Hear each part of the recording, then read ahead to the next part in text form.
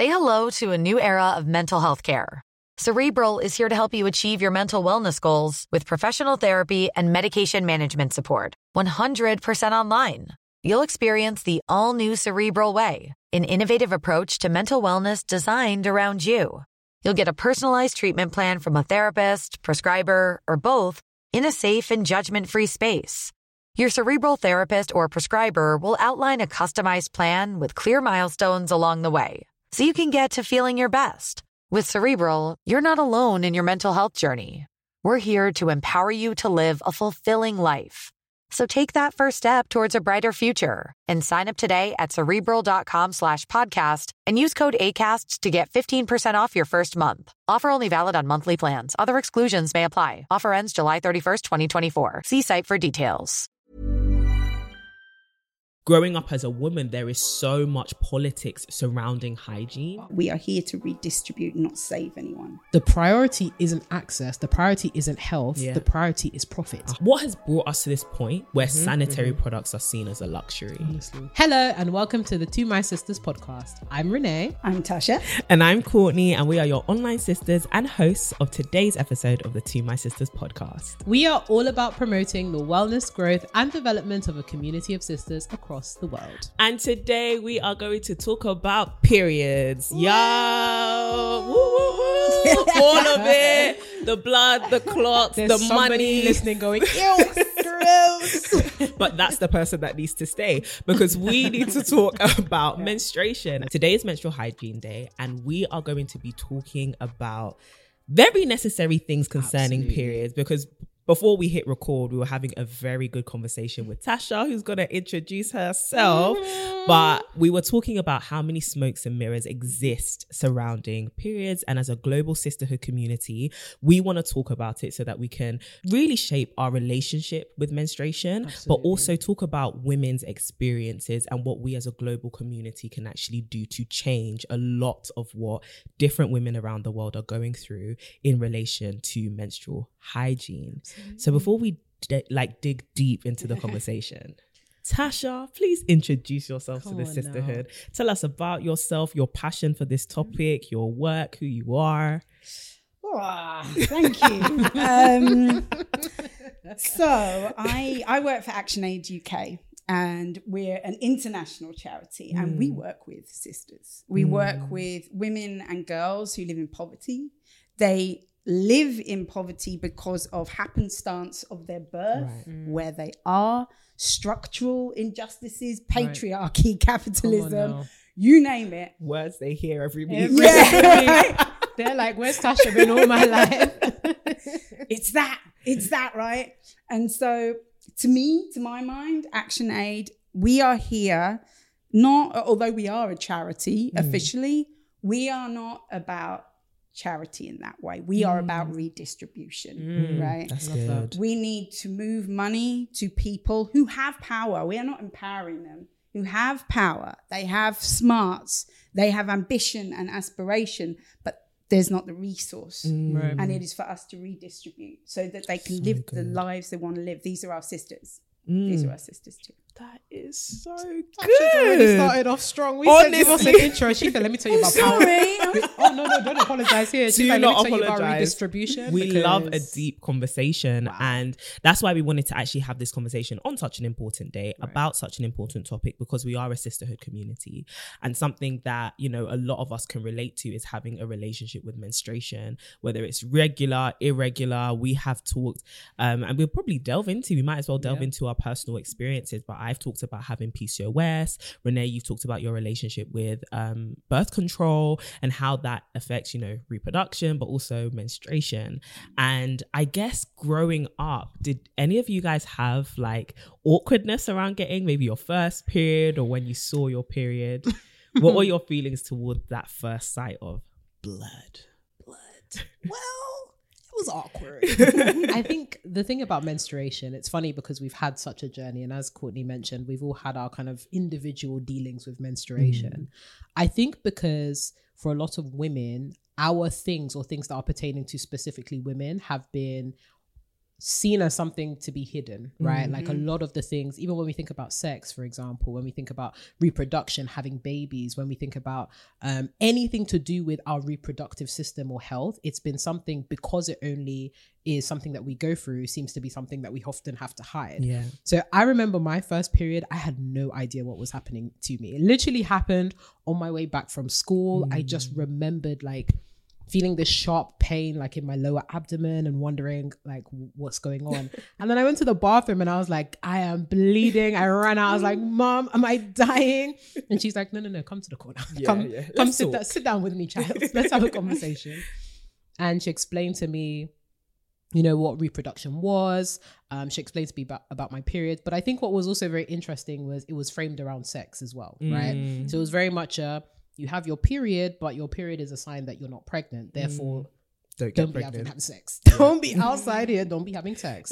And I think even that framing went on to shape my relationship with my body and with reproduction, right? That as a woman who, you know, our worth is often wrapped up in whether we should be having babies at a particular time or our value is wrapped up in, you know, like sex positivity and like how much we're having sex and all that kind of stuff.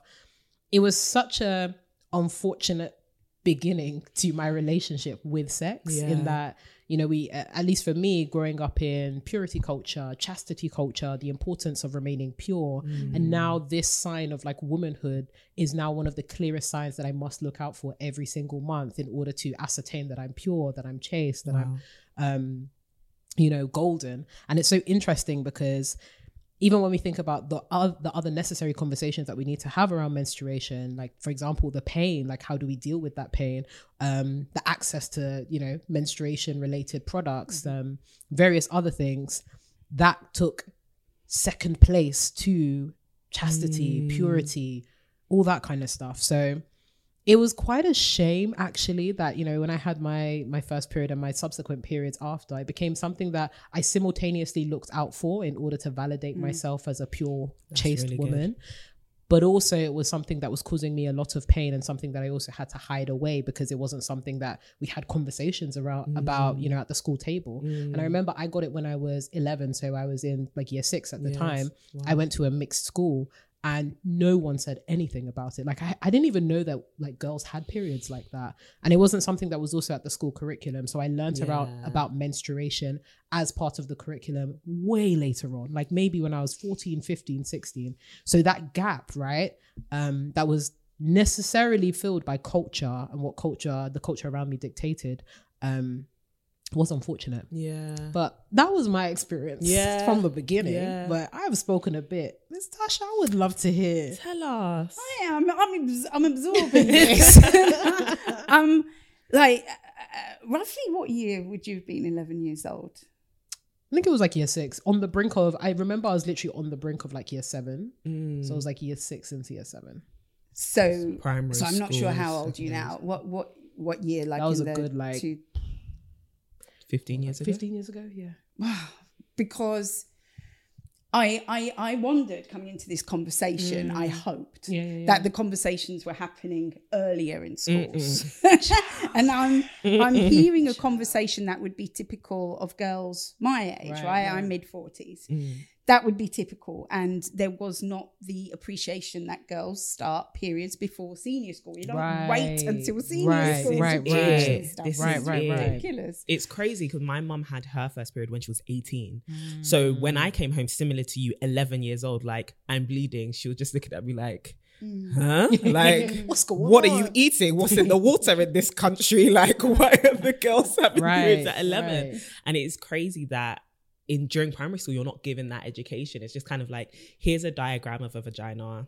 These are the different parts, but no idea of what that vagina does and what my relationship is to be with it. And so when you then see blood, you're kind of like, I'm dying. Every month. I'm dying. Specifically every month I'm dying. But then also at the same time, there's that panic, but then it's like, oh, now it's a sign of something. And like you said, that culture of shame that then teaches us about it and the messages we internalize about it. But honestly, Tasha, please share with us. Well, I suppose I was kind of lucky. My parents decided that as soon as we asked the question, you know, like, I think I said to my mum, what would we do if dad wasn't around, right? Because I knew he was at that time. Mum wasn't working, dad was bringing in the money. So how does that work? And then mum decided this is now when we tell Tasha about periods. So I'm the youngest of 4 kids. The rest of them are quite a bit older. And we sat around the dinner table that night and we talked about sex a lot, right? Wow. And I was about 6, 7. Yeah. Wow. So I then went into school and I guess I sort of realised I had a bit of power. I knew something. The holder of knowledge. Right. So I took all my friends, lined them up around the wall, and I took each of them 1 in 10 and I told them what sex was, which probably isn't how sex education should happen. And 10 years later, actually, a friend of mine who was doing like a project for school asked people, where did you first learn about sex? And they're like, well, Tasha Burgess took me about how to walk. It was so excruciating. I didn't think it'd come up again. But in terms of my first period, so I knew what it was going to be. But this is so silly. I used to eat a lot of beetroot. I weed read and I was like, yeah, I'm a woman. And Mum's like, no, you're not a woman. Just enjoyed a bit too much beetroot. And then I had my first period, and it was, I guess, because I knew I was equipped. I was really fortunate in that I was equipped. So it wasn't so bad. I had embarrassing issues later on, actually.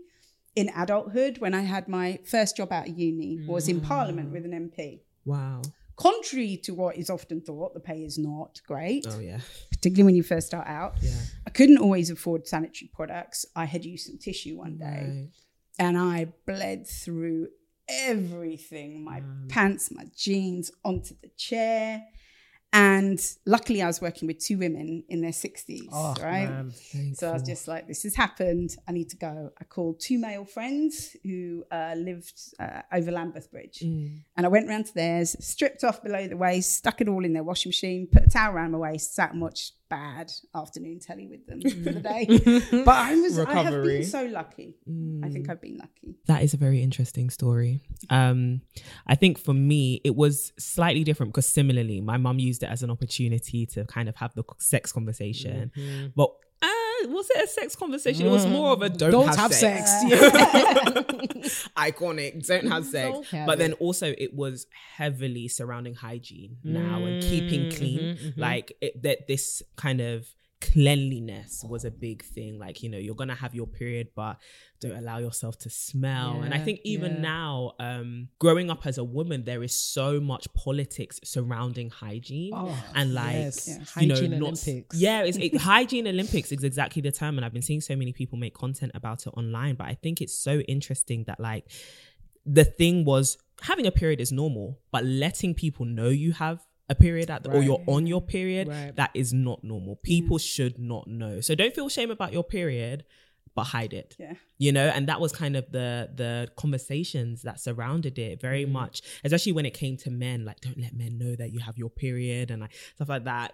It's just like, what is this top secret thing that every woman goes through? And I guess, have you guys experienced that kind of culture of secrecy and shame and I guess cleanliness that surrounds menstruation, and how have you kind of dealt with that growing up? Yes, in as much as, you know, those moments in an office or at school where you're trying to work out how you get a sanitary towel because it hasn't come at a time when you're expecting it, and you end up asking for it almost as if you're asking for, you know, can you chuck me a cigarette on the table? It's like the drugs on the table. Here's your sanitary towel. You kick it under the... Honestly, my favorite one is when you have to ask like a lady around you to be like, oh, have I stayed? And so you do like the little covert walk to just be like, peek me, like, am I still good? And they're like, no, you're fine. And everyone's trying to just be so secretive about it. But it's like the experience or the story you were describing, right? Where when you seep through your clothes, and I've had so many moments when that has happened, especially when I found out I had PCOS and my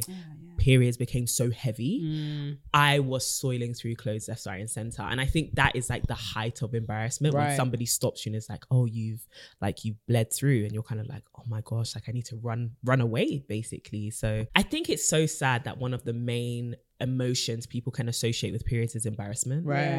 No, I've kind of just dried up just thinking about it. So how do you think we then got to this place culturally where periods are embarrassing for women, even in their adulthood. Patriarchy. Yeah, that's frankly. Talk to us about it. Well, it's a global thing, and there are different extremes of it, right? So for example, we work in Nepal, and in Western Nepal, there's this thing called chapadi, and it's the idea that women are actually dangerous as well as unclean. Wow. During their period. And so for that time, they have to leave the family house and they have to go into menstruation huts. Wow. They're often poorly built, very cold in the winter, boiling hot in the summer, not provided with proper food.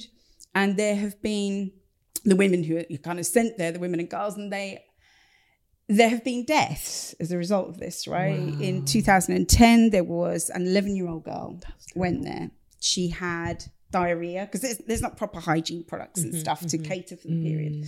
She had diarrhea and she was really unwell, and her family were too scared to go and take her to hospital because they thought if they touched her, then the bad luck and all the things surrounding, a woman who is having the period, anybody having their period, would then transfer to them as a family. And that is the power of this. Yeah. And although chapadi was actually made legal in 2005. Illegal?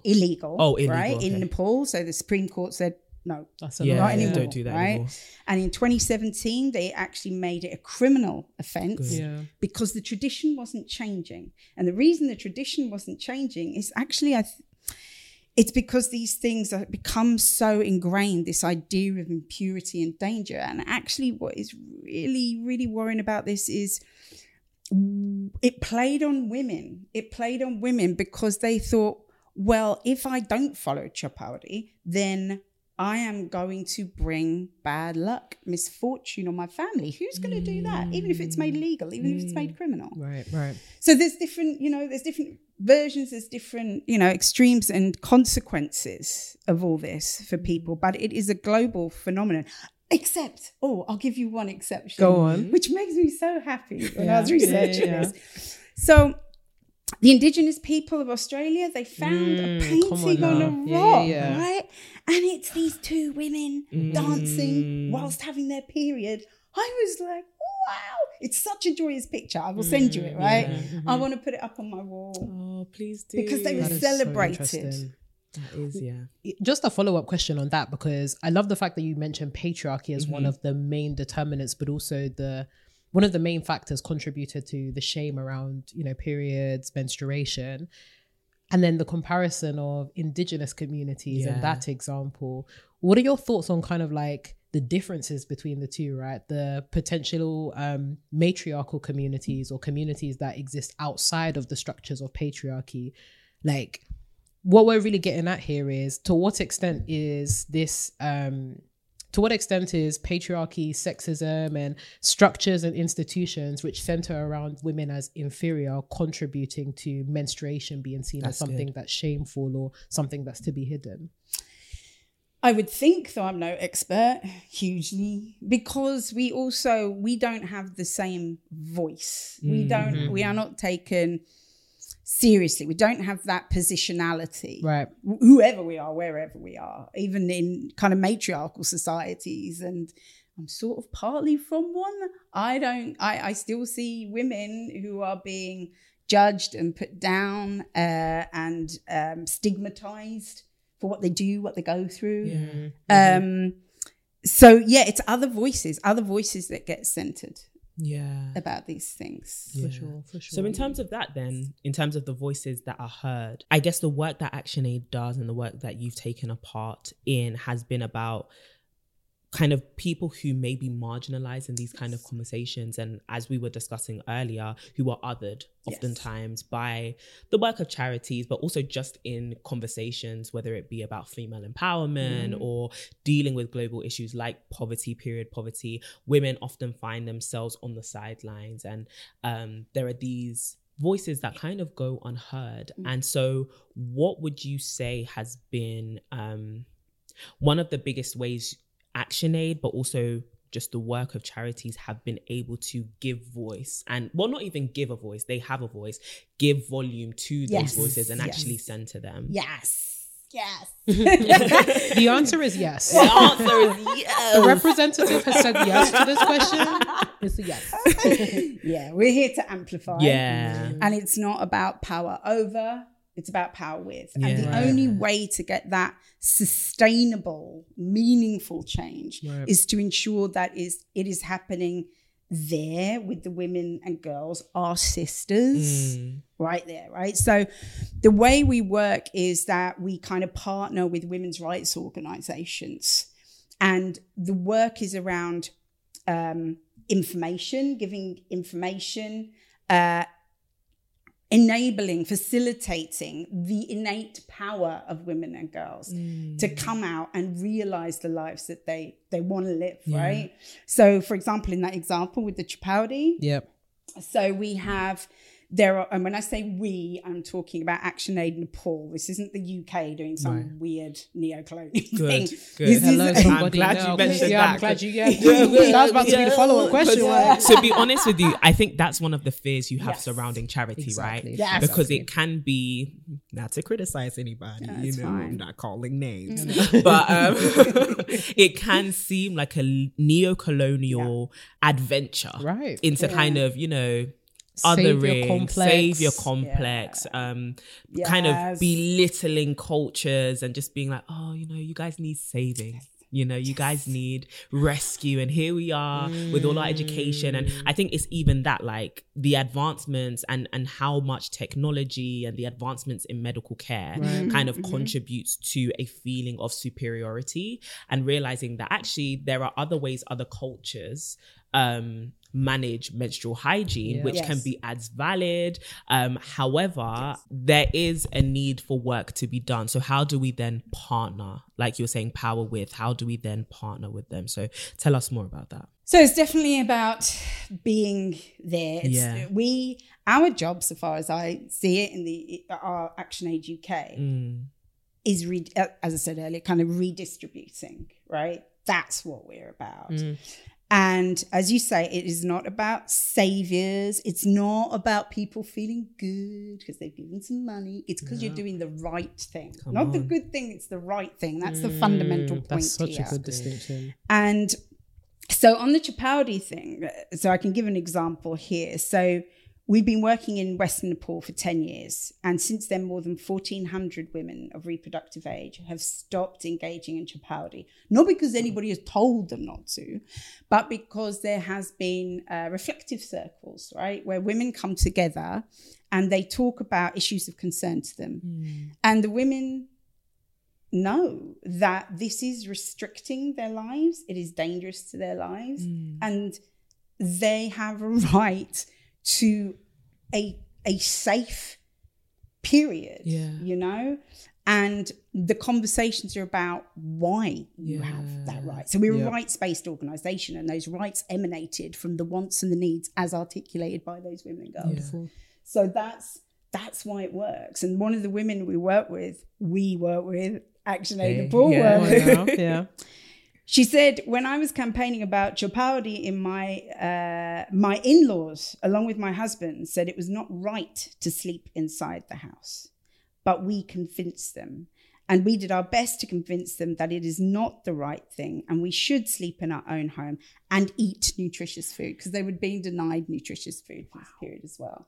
So it was women recognizing their rights and the harms down to them. And there is no kind of cultural relativism in this that would allow for harm to women and girls. Do you know what I mean? So yeah, I think that's how we need to see ourselves. We need to move away from that kind of Live Aid way of looking at the world, for sure. And you're right, we need to as a sector, right? The development sector, for want of a better word here, needs to decolonize, needs to work on anti-racism, needs to work on specifically anti-Black racism, right? Actually, I've just come from 2 days of working on that. And it's really exciting for the women of colour, for the women who have heritage in the majority of the world, the women who are from the majority world who work in ActionAid UK, right?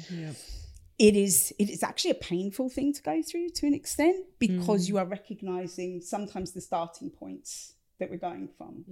But it is a change that has to happen. And the fundamental part of that is that we are here to redistribute, not save anyone. And that also means talking to different people.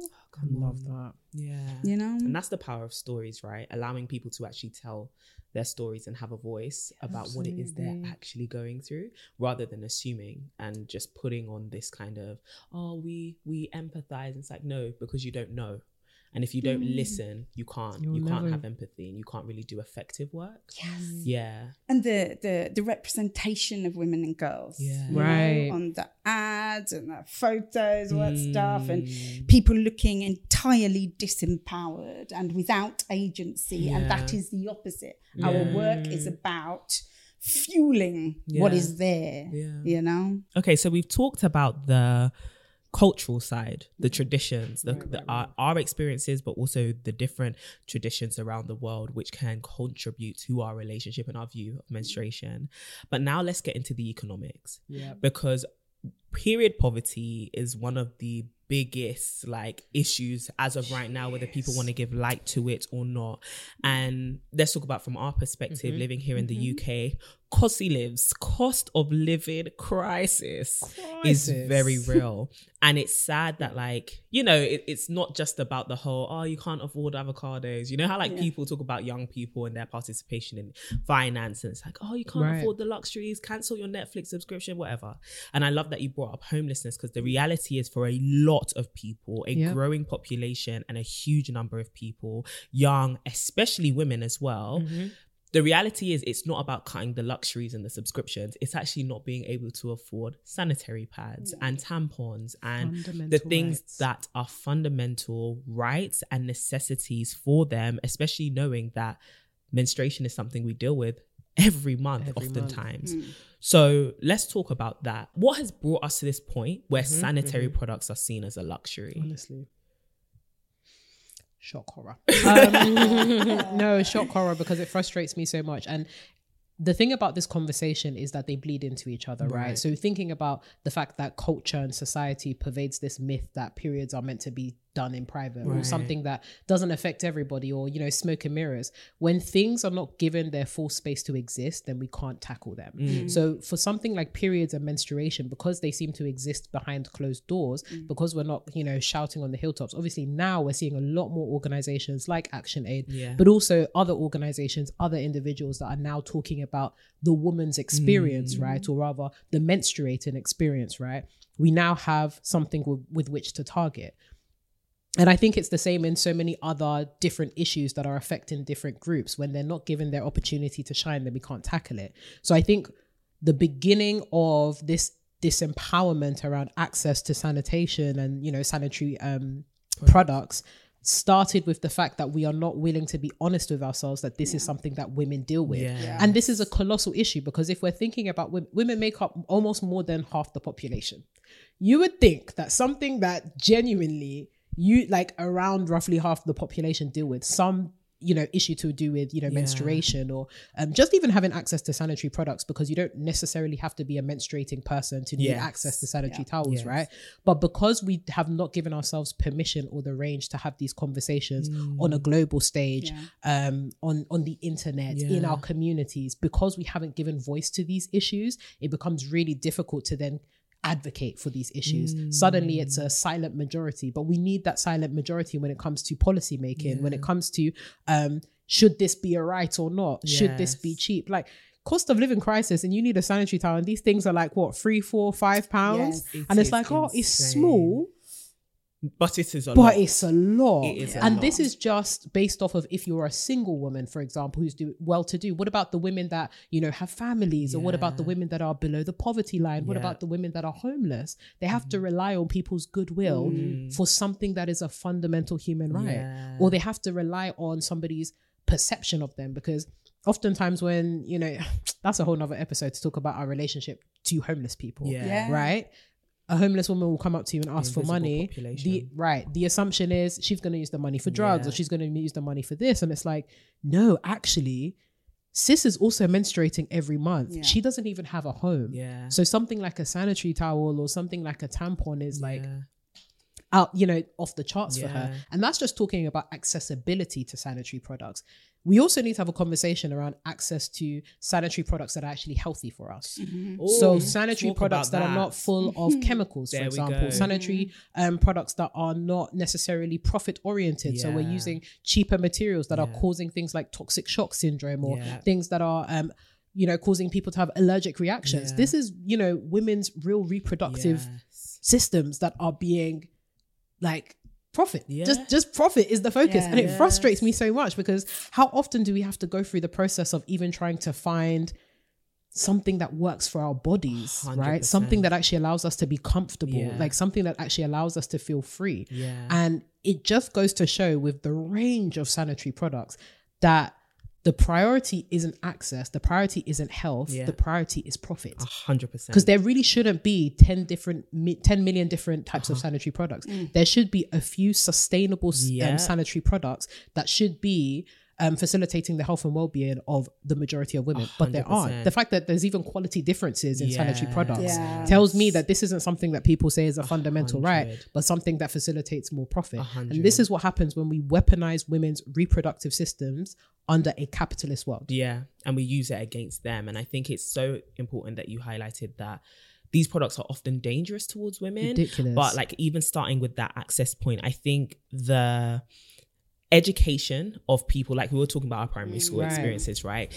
When people, especially, let's keep it real, when men who then go to occupy the majority of these positions of power and where they can actually impact policy are not actually educated very well on what menstruation actually is, they end up making decisions out of ignorance and downplaying the importance of the things which we deal with and combat on a daily basis. So I think women are very much, whether they are educated or not, and they have their, you know, difficult relationships with menstruation, that is one thing. But then when they are not giving the room to actually impact policy and have these conversations at a high level, women then don't get what they need. But then I think there's also this commercialization of sanitary products, which is very dangerous as well, because then it's kind of linked to femininity and the feminine experience. And like we were talking about in terms of hygiene Olympics, it's like, oh, you know, you want to smell good.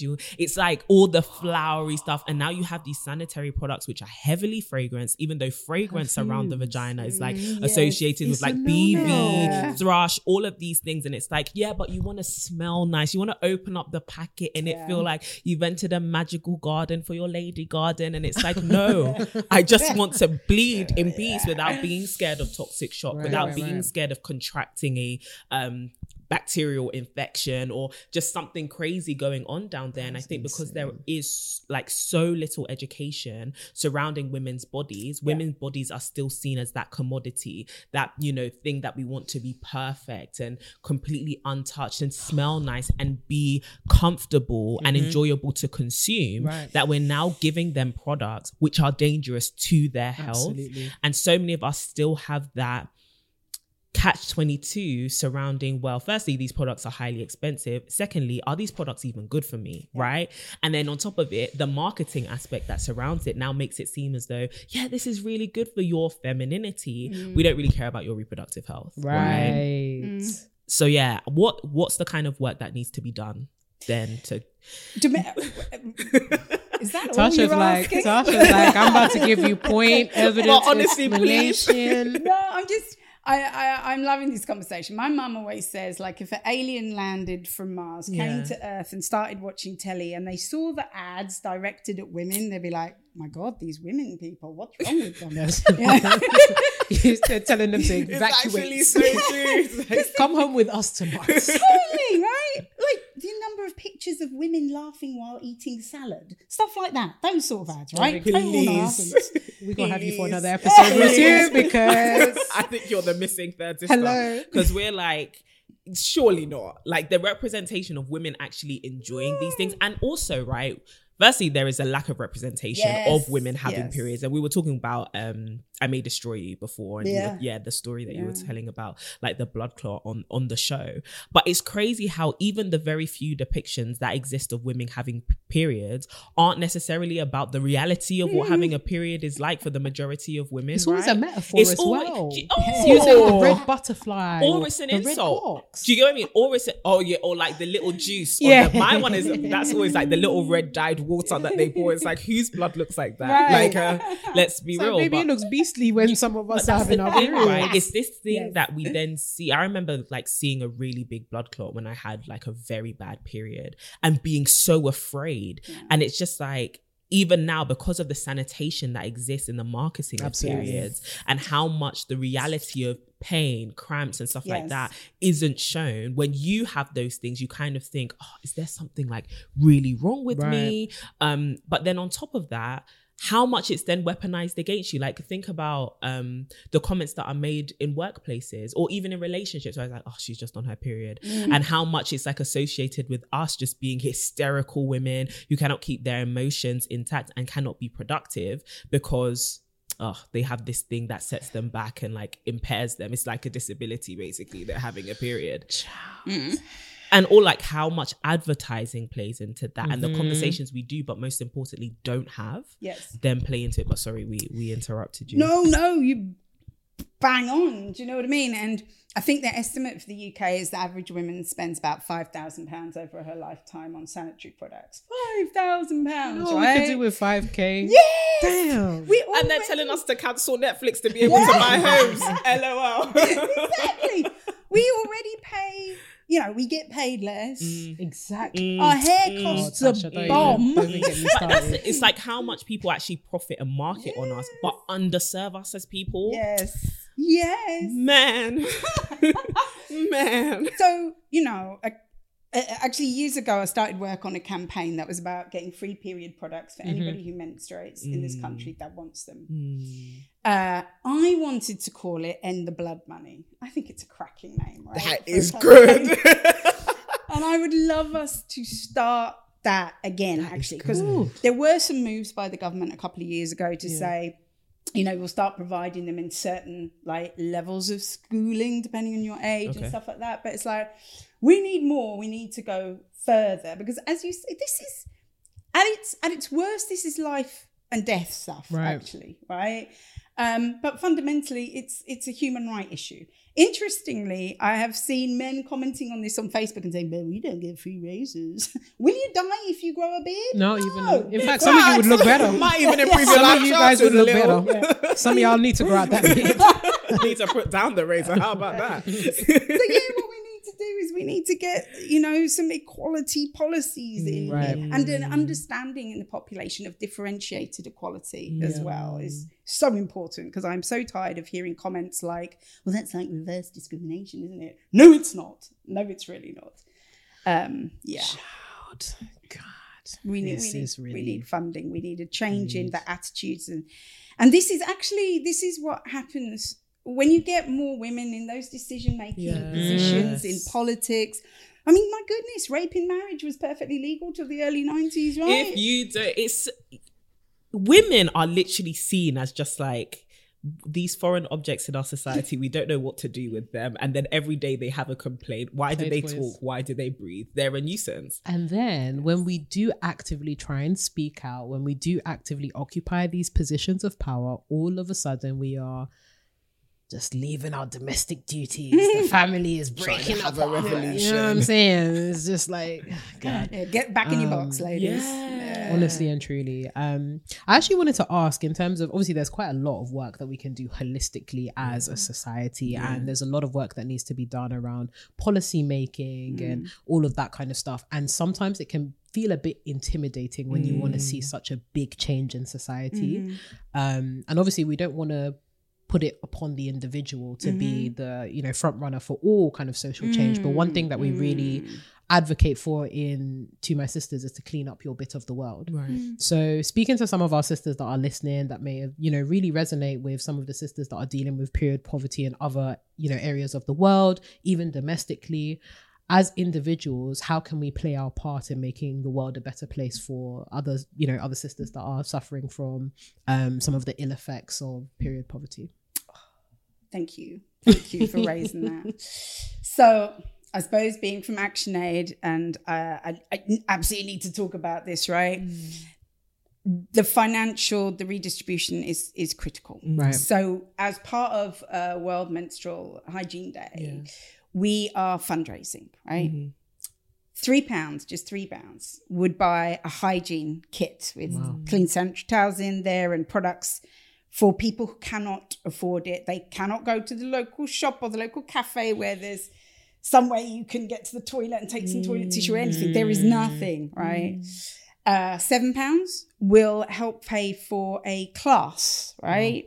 A fun class where you can go and learn how to make reusable sanitary products, which speaks to a really important point about having stuff that's good for you and that is sustainable, right?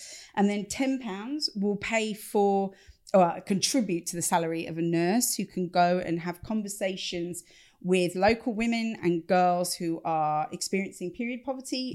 But it's about their bodies, what is happening to our bodies during menstruation, what their rights are as women and what they can advocate for. So, there is that hard bit of me saying, money, please. Please help with the money. It is totally necessary. In addition to that, because we know, right, we did some polling with YouGov for World Menstrual Hygiene Day, and we saw that last year, 12% of women said they were struggling to afford period products. 12 months later, 21% of women, and 17% of them aren't going out at all if they don't have products. And as you can imagine, because this is what women do, a lot of them are saying, you know what, heating, eating, dealing with my bleeding is definitely the last thing here, right? Because the other two are about a whole family often. So they sacrifice. Or if they need to get it for anyone else that's menstruating in the family, a dependent, they will prioritize them. So we need to address this as a matter of urgency everywhere. There are organisations that work specifically and domestically. Red Box Projects, Bloody Good Period are amazing. I've worked with all of those before. But on the international context, we're looking at the situations of people in refugee camps, who, it's kind of overwhelming to think about, right? You have been through an enormous trauma, right? And then our sisters managed to get to a refugee camp, which in itself is a massive achievement. You get there and you have your period. You are surrounded by strangers. You're going to be feeling potentially embarrassed about it. You're going to be feeling the stigma and the reactions of other people you're surrounded by. You don't know where to go to get sanitary products, right? A lot of people might choose to stay in the tent or the shelter that has been constructed for them and not go out. And that means you could miss your place in the queue to get your food for that day, right? You're going to be using rags, you're going to be using tissue, you're going to be using whatever you can get your hands on, right? And I'm sorry, I've come like equipped with these highlighted quotes. We love a prepared queen. Gotta tell us the facts. There's too many podcasts out here. They just come and talk. Oh, you better talk about it. You better talk about it. So we're coming with the stats and the facts. Listen, we have research. Do you know what? I was so painfully aware when I listened to your podcast. I'm like, holy moly, these are like some seriously intelligent women with these lashings of like kindness and compassion. But there is no not doing your homework. Right? Absolutely not. Because we will call out some BS. Exactly. But look, it also goes to show that there are areas where we actually need expertise like you, which is why you're even here, Tasha. Like this level of preparedness, like we are very much babies in that terrain. So genuinely, like we really appreciate the fact that you're giving us your insight, your knowledge, your expertise, and also sharing your journey. Because if there's one thing that we really value in the sisterhood, it's knowledge from different places. And your knowledge is so valuable given, the state of the world and the state of things for the sisters. So genuinely, look, we are inspired by you and inspired by your work. And we are so thankful, honestly. Thank you. You guys, I'm quite close to my period, so I'm quite emotional, so don't get me crying. And actually, the one thing I will say is there is nothing wrong with being emotional, Yes. right? So in Uganda, there's this lady called Razia Yazid. She's 26. She's a feminist leader and activist working in Uganda, right, on workshops to make reusable pads. She delivers these workshops in homes, schools, and with internationally displaced persons in a camp. She lives in the camp, right? So she said to us, and I'm sorry this is being done in a Stevenage accent. Much as I love my hometown, this should not be in a Stevenage accent, but it would be worse if I tried anything else. So you will find that most of the girls who don't have access to pads are using dried cow dung. They mold it into the shape of a pad and use this to pad themselves so they can continue with their life when they are menstruating. Some women and girls use leaves, some use toilet paper, some use paper books. And there's two things that tells me. One, extraordinarily resourceful and smart, but obviously fundamentally really dangerous, really troubling. And this is not what any sister should be living through. And we can help change this. So please, those donations really are important. If you don't have the money, because I know we know there is a cost of living crisis, right? Totally respect that. If you don't feel you can contribute financially, we do campaigning. That doesn't take any money, right? You click buttons, you speak to decision makers, you use your voice. And sorry, speaking back to the point you made originally, what we can do in our own space is have the conversations that we think or society tells us we're not supposed to have. Be brave, be courageous, find your sisters, find your brothers, find the dads, and have those conversations. That is so good. And sisters, we will leave the link in the show notes and the description box for you to check it out, whether you want to make a donation or be a part of a campaign. We will make sure you have access to that. So please check it out. We know you guys rally to do women's work all the time. So thank you. But even with that point, right, what can we do as women, as a global sisterhood, but also as a society to engage in the conversations or do whatever we can to, not just on a global level, but even an interpersonal level, right? And our bit of the world, make women's relationship with menstruation as well as their time menstruating better and easier. I think talking about how we all deal with it, like sharing our experiences, our best practice. I was saying to you, I think the thing that really overwhelmed me when I started reading your guys' backstory as to why you do this, and this recognition that not everybody has a network, not everybody has people to talk to.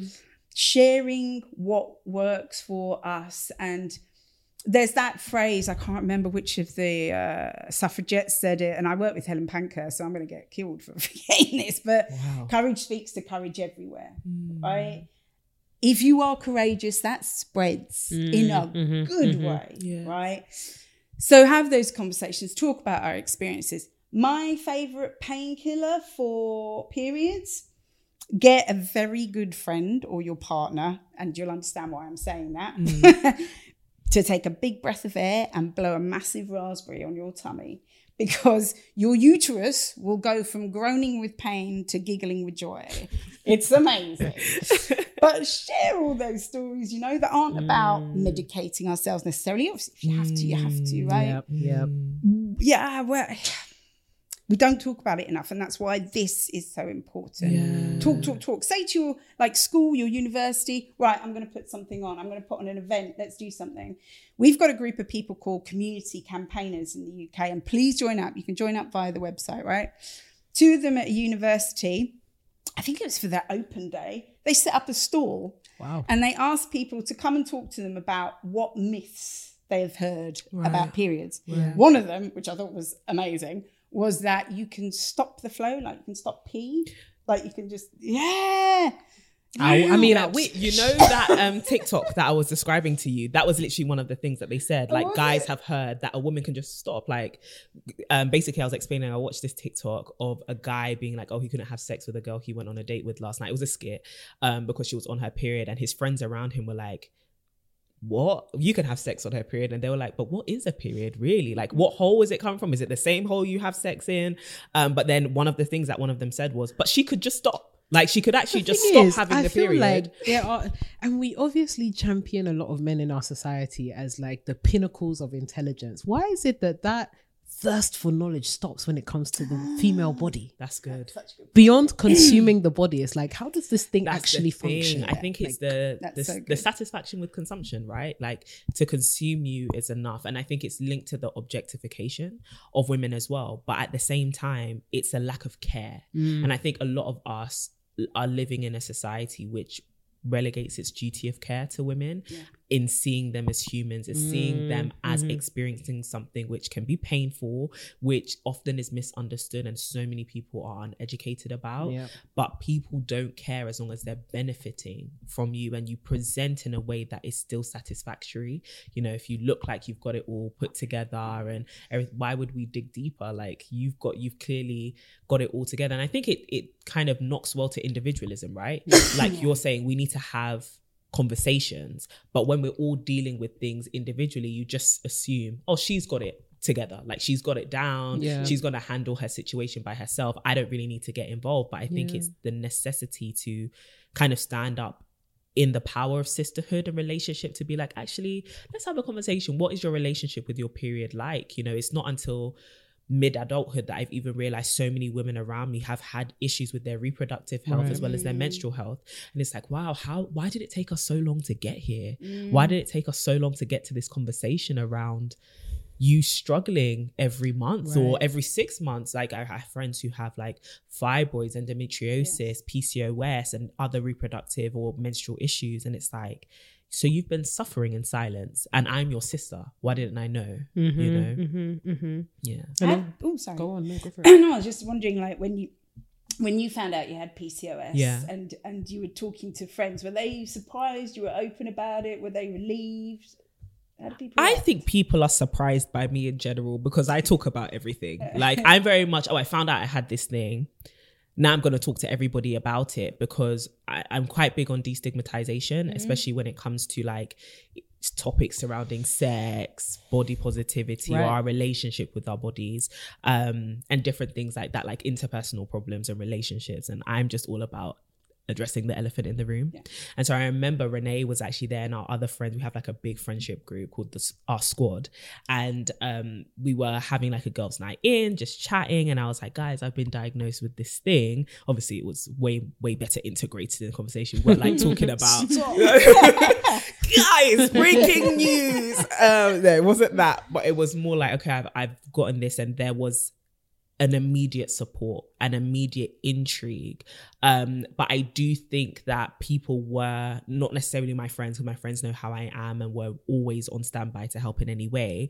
But there were people in my life who were like, you know, you kind of need to hush about that, you know, because it does come with a stigmatization and a shame, especially when you think about the reproductive aspect of like, oh, will you be able to have kids and stuff like that? Like I've had, you know, people who have questioned, listen, you know, you may struggle to have kids. You should think about that when you're picking a partner. You know, it may be something that someone has to settle for and And actually, a lot of the time, the conversations that I've had around it have been around my ability to reproduce for someone else and not my actual pain. And this... Oh my goodness. Yeah, and it's crazy because my experience with PCOS has been unfortunately defined a lot by pain and like exhaustion and tiredness and finding out more about my symptoms and the physical implications of it.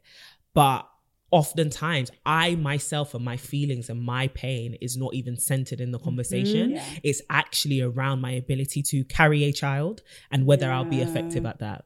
Not only carry a child, but to what extent would you now be palatable to a partner, right? Like to what extent will this cause discomfort in sexual relations, or to what extent will this harm your chances of having a partner? Conceiving. And I think it speaks to a broader point around the reasons through which we pursue reproductive health, right? Like, is it genuinely 100%. About women's wellness and health, considering that reproductive health is literally everything to do with our health and happiness, right? The way that our hormones change when menstruation is coming versus when it's not, the way that we feel our emotions, the way that it actually impacts our capacity to function. These things always come secondary to conversations around it comes secondary in conversations around reproductive health, because what always comes first is how well can you compete as a woman in this particular space to find a partner. And you see it in so many different areas, right? Like one of my biggest gripes around things like, for example, birth control is why are we so obsessed with finding birth control specifically for women, but then when we have conversations around birth control for men, where all of a sudden everybody's like, oh whoa, don't harm them, we don't want to harm the sperm, little boys. So mess with the sperm. I think we really need to again center women's wellness, which is why women's communities are so important. And I think I even wanted to comment in terms of like me and Courtney's relationship is so transparent to the point where Courtney already knows, Renee, what's up? I'm on my period. Or Courtney, are you good? She's like, no, I'm on like day 6 of my period. It's tight out here. To the point where like having these support systems in women where we're centering each other's wellness is so important. And that's also why we need to continue to have these transparent conversations around, you know, are you menstruating? What are some of the, menstruation related issues you're facing? Are you trying birth control? What are you doing with your reproductive health right now? How is what you're currently going through affecting your reproductive health? A lot of people don't know, you know, stress, for example, can really affect your reproductive health. People don't know that even when we think about, for example, sex, so much of the onus is on women to ensure that things are okay. You don't know that, you know, for example, your partner's diet could be throwing you off. You don't know that, you know, potentially having sex with this particular person at this time could really like mess you up for the next few weeks. 100%. This could call, you don't know if this person is, you know, when we're thinking about hygiene, again, the onus is on women, but thinking about these sexual activities of your partner is a really important conversation to be had.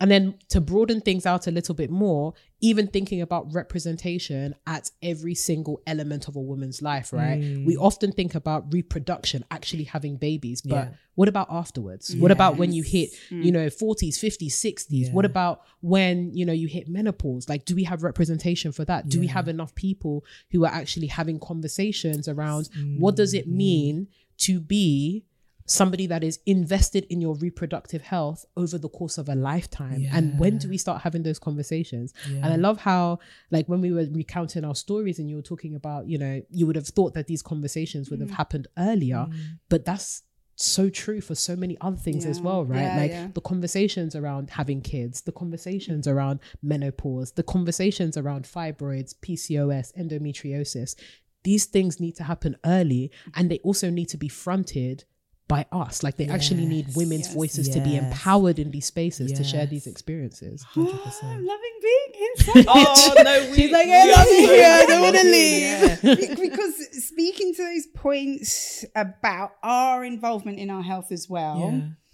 there is the issue of being women from the majority world, us, and our conversations with our doctors, and what they actually know about what our ethnicity, our racial background means. Tasha, you better go there today. You better go there today. So when I was at uni, when I was 20, I went to the GP and I said, I need some birth control. And this guy, he was a white guy, he said, is there a propensity for diabetes in your family? I'm like, well, I'm half Asian. Like, everybody's diabetic. Right. Usually from the 50s onwards, so late onset.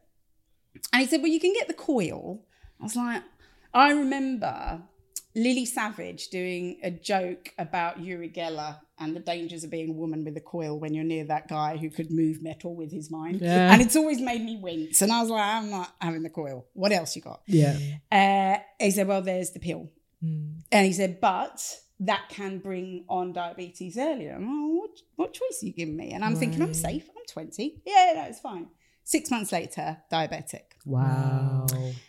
And I went back to the doctor and I said, obviously, I don't want to be on this. What is there? And I do feel the fact that this was a woman I spoke to the second time made a difference. This is pre-sophisticated internet, people. Get ready for this. She had the confidence to get a medical dictionary off her shelf. And she sat, and it took her a good few minutes. We sat there in quiet. She looked it up and she was like, the progesterone, I think it's called, injection. Yeah. That's totally safe. You should have been given that in the first place. It wouldn't have brought on the diabetes. Wow. So the importance of us equipping ourselves, because sadly other people aren't going to do it, of us equipping ourselves with our knowledge about who we are, the impacts we face. Like when we were talking about Michaela Cole earlier, there's a really interesting bit where, she's having mental health crises. And she goes to a doctor and he's like, well, you're black, aren't you? And she's like, do you want to know if I'm black Caribbean or black African? Or you're not really interested in that. Right. And he looks totally confused, right? There is a real serious lack of sophistication sometimes in the conversations, lack of knowledge. And we need to go in there with that knowledge. We need to go in there. And we also need to not feel pressured to have to be experts before we demand to be taken care of. And before we actually share about our experiences, because even you sharing that story, right? This is your lived experience. And I think there needs to be more seriousness placed on it in the medical field when people are being vocal about their lived experience, it being seen as valid, but also us then sharing that with other people and seeing it as impactful and important. Even though we are not medical professionals, there is so much power, and I would even say healing power in sharing our story, right? And being able to do that, which is why I love the work that ActionAid is doing to allow other people's voices to be turned up, to tell their story a bit better. But in terms of like menopause, right? I know that there are so many jokes surrounding it, and I think it's realizing that our relationship with menstruation is actually lifelong. Right. Whether it's, you're in the peak of it, you're at your peak in terms of your reproductive capabilities, or you are like, that season is behind me and you're entering into your 40s, 50s, or even if you're experiencing early menopause.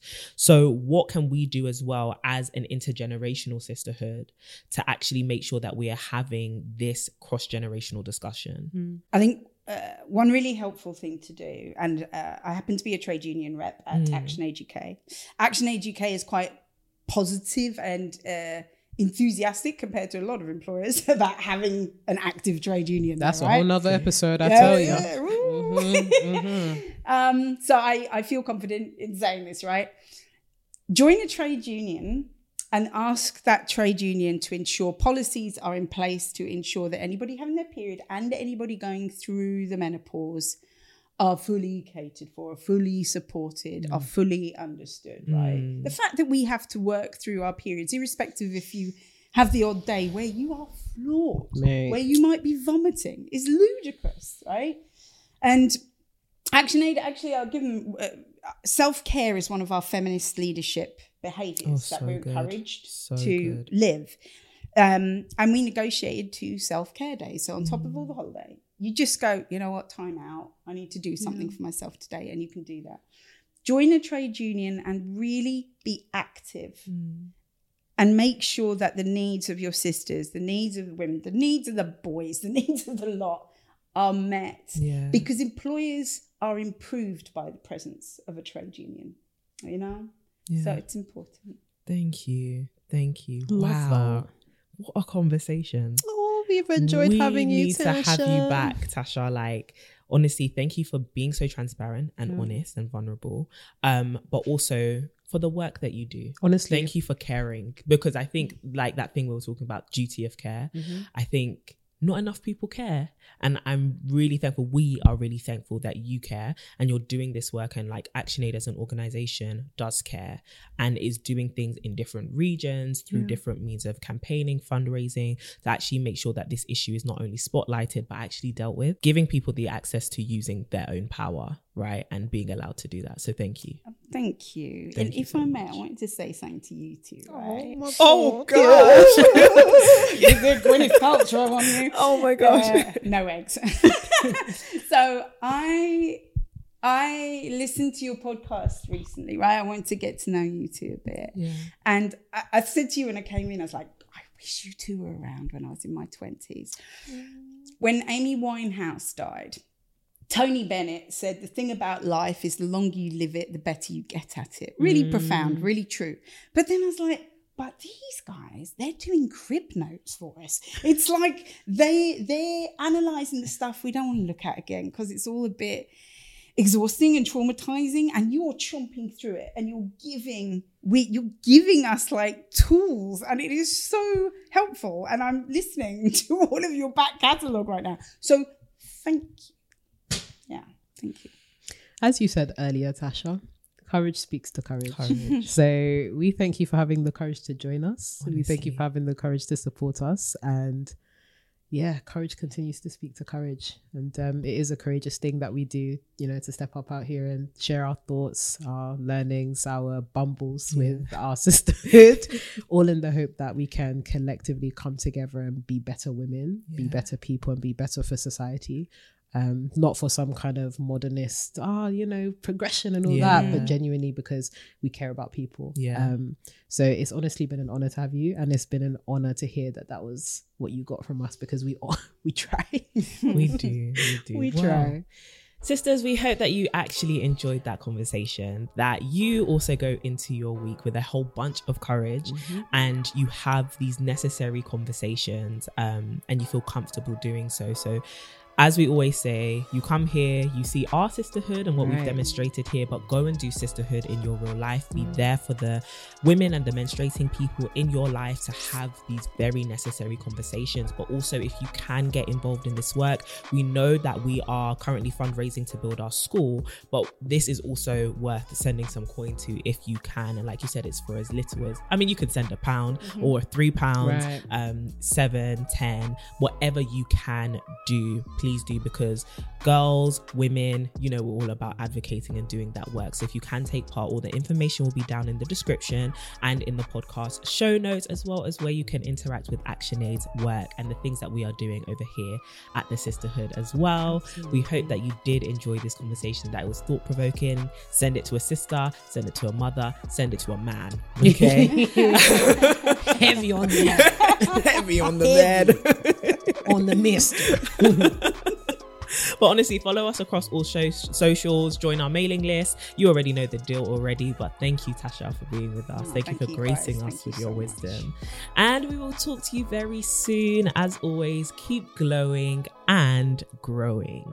We're Renee and Courtney, your online sisters, and we're on a mission to help women across the world become the best version of themselves through the power of sisterhood. That's why we've written To My Sisters, a guide to building lifelong friendship.